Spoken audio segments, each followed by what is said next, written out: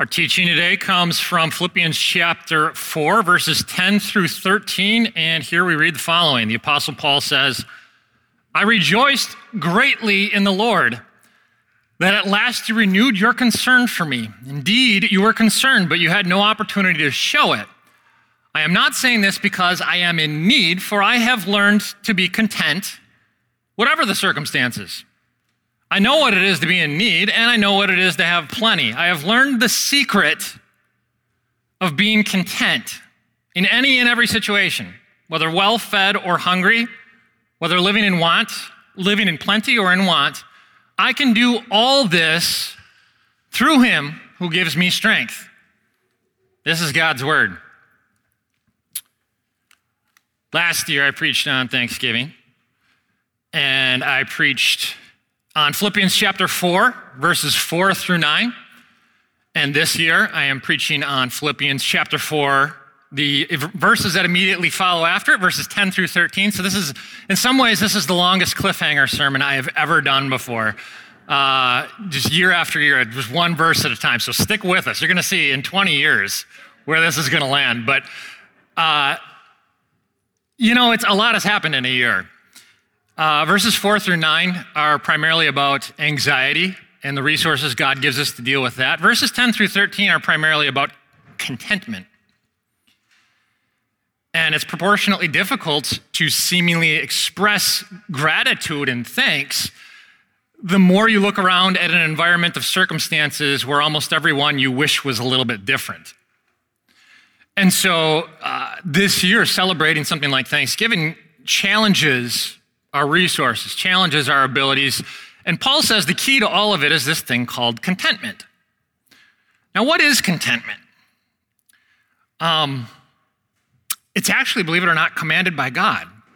You say, well, where is it commanded by God exactly? Well, in the last of the commandments is about this thing called coveting. What is coveting? Coveting is inappropriate desires for things that you do not have. And it's interesting. Covet is like a word that we all still know the meaning of, but no one uses it. It's almost dropped out of the English language. You know why that is?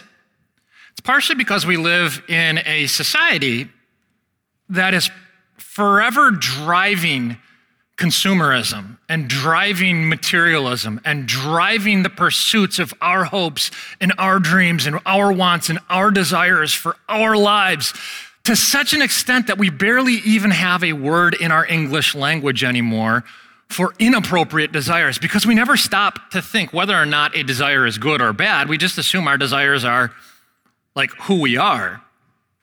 And so in some respects, we almost lack the vocabulary to achieve contentment today.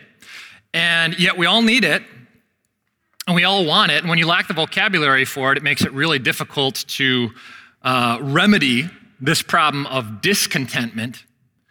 In fact, the other night I was watching the news and I saw a psychologist from here in Milwaukee who said at his local practice, their cases are up over 300% over last year at this time. 300% plus. That means there are more than 3 times as many people in professional counseling today as there were last year at this time. And first and foremost, I'm grateful for those resources. I'm grateful that we live in a society that has afforded that kind of professional help to deal with and process things in life. And yet I also totally understand the limitations of those kinds of things. And my favorite quote perhaps on the limitations of things like psychology and that kind of clinical therapy is from a 20th century cultural anthropologist who, in his Pulitzer Prize winning The Denial of Death, Ernest Becker wrote this. It's always stuck with me. He says, all the analysis in the world, he's talking about psychology and that kind of counseling help, all the analysis in the world does not allow the person to find out who he is and why he's on earth and why he has to die and how he can make life a triumph. It is when psychology pretends to do this, when it seeks to offer a full explanation for human unhappiness, that it becomes a fraud and makes an impasse from which you cannot escape. Do you follow what he's saying there? Psychology, it offers all sorts of blessings. It helps reveal what you're currently building your life on. It can offer you all sorts of helpful techniques to eliminate negative thinking patterns, and that is all good stuff. What it can't answer is, why am I here? And why do we have to die? And why do we have to suffer? And what is this life really all about? How do I make an impact in a meaningful life? In other words, all these different things that contribute to our contentment, that are necessary for contentment, it doesn't fully fulfill. In other words, psychology can do things like it can identify what you feel guilty about, but it can't completely take away the guilt. It can teach you really valuable techniques, like behavioral techniques to reduce anxiety, but it cannot give you some sense of like deep equilibrium, peace, and contentment, whatever the circumstances. And therefore, I think our definition of contentment is something like it's a peace and a hope, a joy, a contentment that goes beyond any circumstances, irrespective of circumstances, irrespective of if your life is filled with wonderful meals and being able to watch football all day long and being able to celebrate with family, or if it's filled with pandemics and unemployment and hospital ICUs. By the way, there's nothing wrong, I want to make this clear, there's nothing wrong with wanting good circumstances. There's a problem with wanting good circumstances more than anything, because then we worship good circumstances. One minister I heard put it like this. He said, the difference between a healthy Christian want and coveting is in healthy want, you're the dog and want is the tail. But in coveting, want is the dog and you're the tail. In other words, it's driving your life. It's making the decisions. It's calling all of the shots. And coveting is like such an intense desire for certain things that you think you need, and you believe that, well, if I don't have this, if I can't have this, then my life isn't even worth living. Okay? Paul says, yeah, you all struggle with that. We all struggle with that, but the remedy to that is godly contentment. And he actually goes so far as to say it's a secret. What does he mean by that? I've learned the secret of being content in any and every situation. He's saying it's not obvious. It's not natural. It's not intuitive. Nobody just figures it out. The only way you can find it is if God reveals it to you. So what exactly is the secret? And furthermore, he also says something really interesting. At the end of the section that I just read, he says, I have learned the secret of being content in any and every situation. And he says, I can do all things through God who gives me strength. That is one of the most misused and abused passages, I think, probably in the Bible. I think growing up, I'm pretty sure I even had a poster that was like of somebody dunking a basketball. In Philippians 4:13, I can do all things through God who gives me strength. Philippians 4:13 is not about you dunking a basketball. God does not guarantee you can dunk a basketball. And furthermore, it's not a secret how to dunk a basketball. Lose weight and get more strength in your legs. You can dunk a basketball. It's not a secret. It's physics, okay?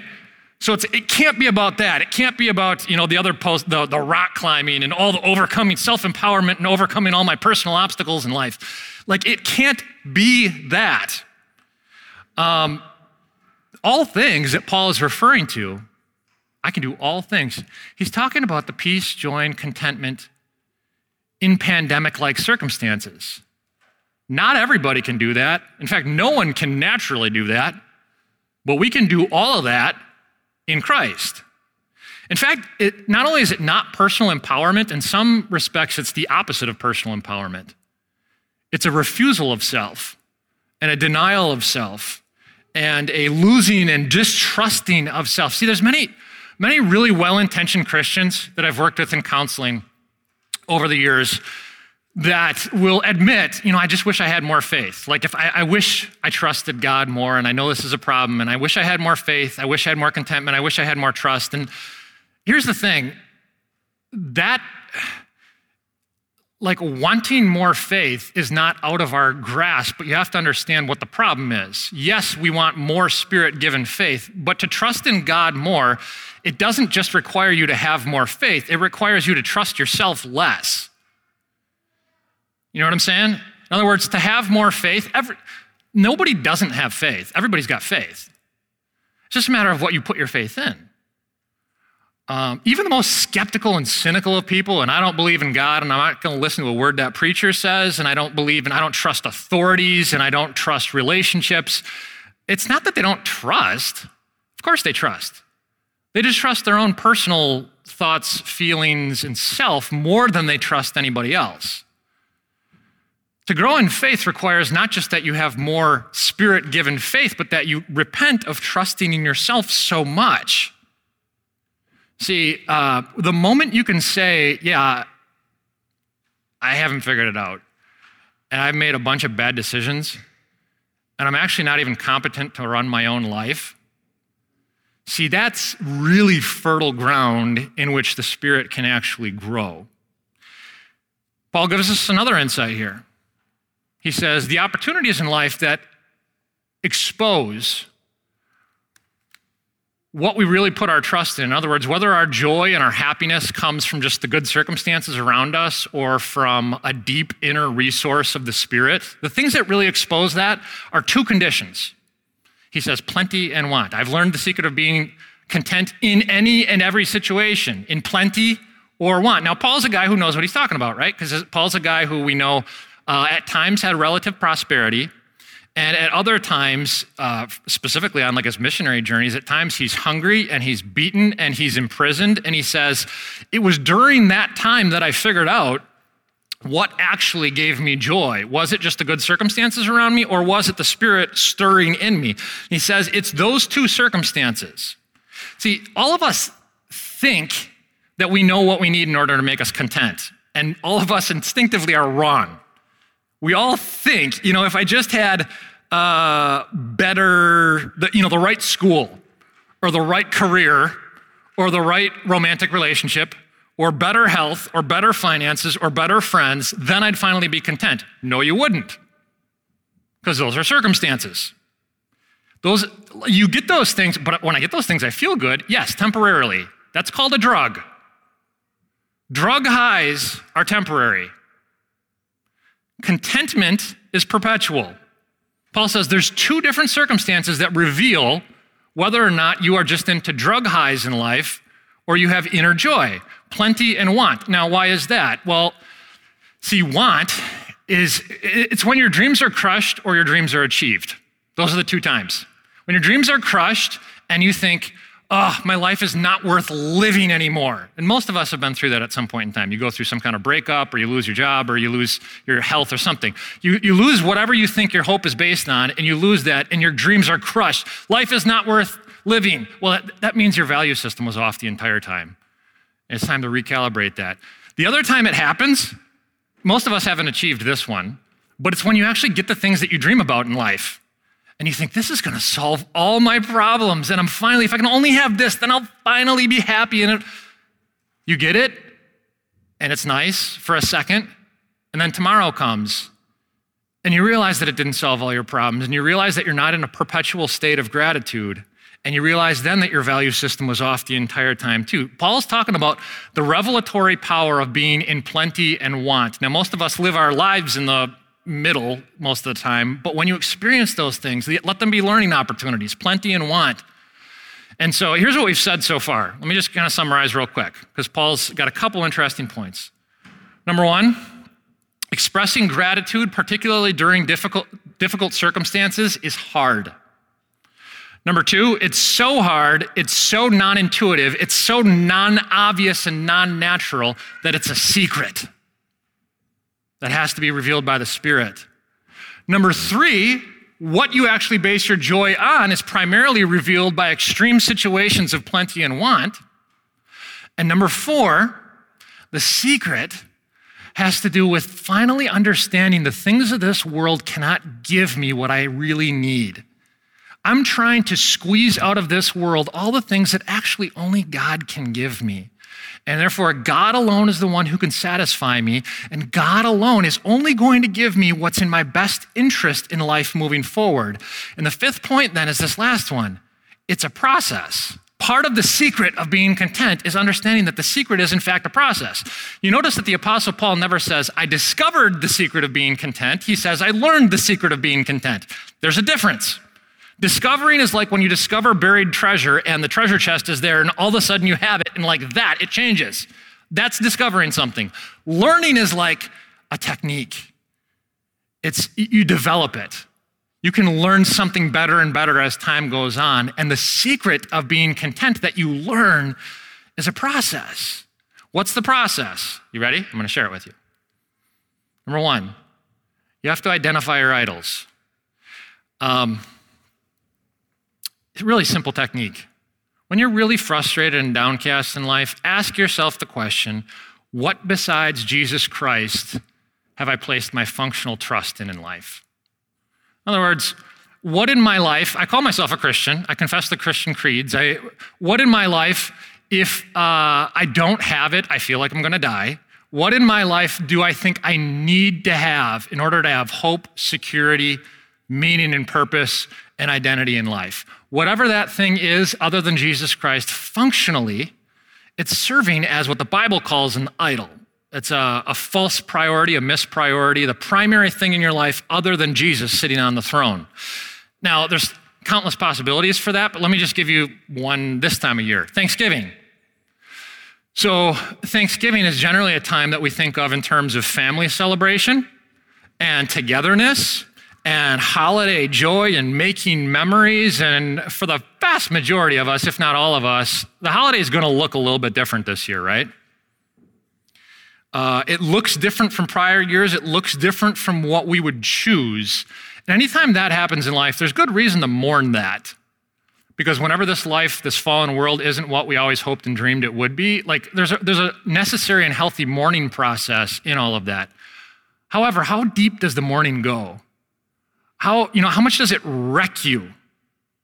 Are you so sad because you can't be with so-and-so, or so sad that you can't do whatever, that it's like, I'm so angry at everyone. I'm angry at God, even though I might not say that because I know I'm not supposed to say that, but I'm so frustrated. Or for that matter, you're willing to trample over other people or other things or endanger other people or endanger things in order to make your dreams come true.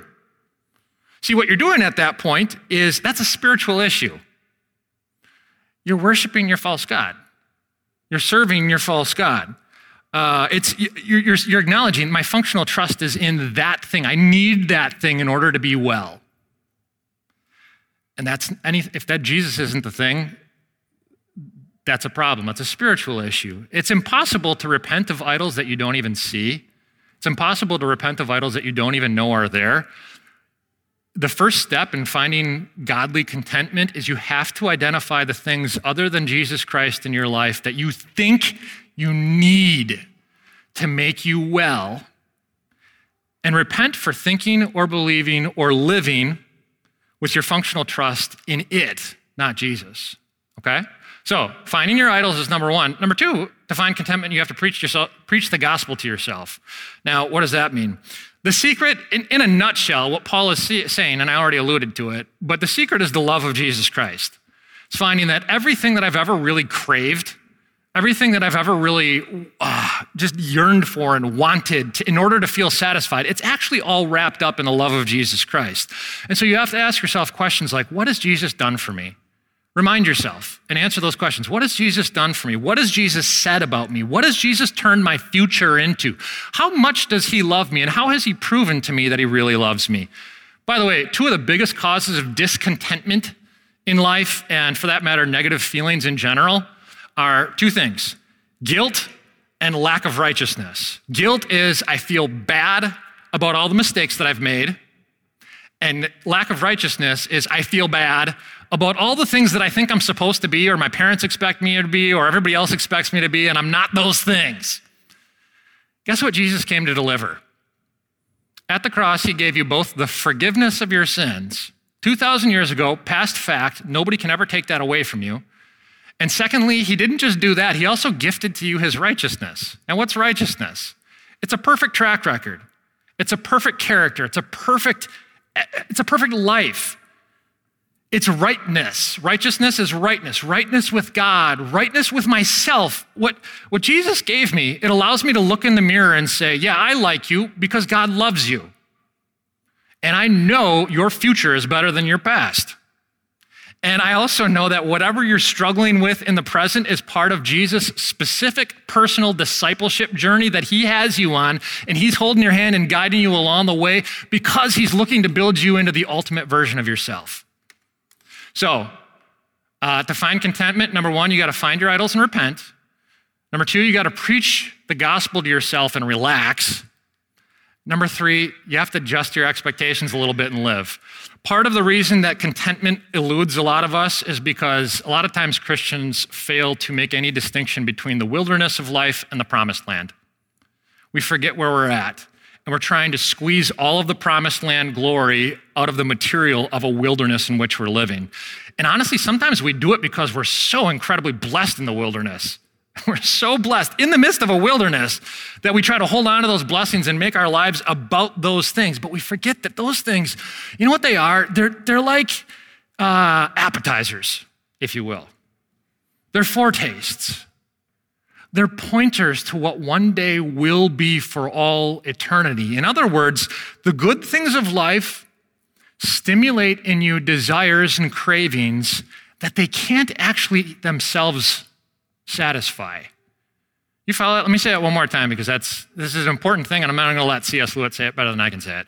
But the good things that you experience in life, they arouse in you like these desires that, interestingly enough, they in and of themselves can't fully satisfy. It's part of the reason why we get addicted to those things, because we're trying to squeeze out of them more. We think they feel good, and so if I get more and more and more, maybe that'll finally satisfy you. And it never actually satisfies you because they're just arousing desires for something, or more importantly, someone else to fully satisfy. C.S. Lewis puts it like this in Mere Christianity, and it forever changed the way I look at the pleasures of this world. He said, creatures are not born with desires unless satisfaction for those desires exists. So for instance, a baby feels hunger. Well, it feels hunger because there is such a thing as food. And a duckling wants to swim. Well, there is such a thing as water. And humans feel sexual desire. Well, there is such a thing as sex. And he says, if I find in myself a desire which no experience in this world can fully satisfy, the most probable explanation is that I was made for another world. Probably earthly pleasures were never meant to satisfy it, but only to arouse my desire for that place. I know many of you are in the practice every year if you go around the table and you state all the things that we should thank God for, all the blessings that we've received over the course of the past year and over the course of our lives. It's a great practice. It's a totally healthy habit. Do that. Do that every year. And, it's intentional gratitude is wonderful. This year, I'm going to say do it a little bit differently, though. If you haven't done it like this before, don't just thank God for all the blessings you've received. Specifically, lay out your gratitude for God for everything that will one day be in Christ. Let's pray. Lord Jesus, you've already given us so much to be thankful for in the wilderness of life. Our daily needs have been met, and our sins have been paid for. But we also thank you today that we're confident the best is yet to come. So keep our eyes and our hearts focused on the resurrected life so that we may be even content right now. In your name we pray. Amen. Lord bless you. This message was a production of St. Marcus Lutheran Church. For similar content, subscribe on iTunes, Google Play, or our YouTube channel. For more information about how to support our urban gospel ministry in Milwaukee, please visit stmarcus.org.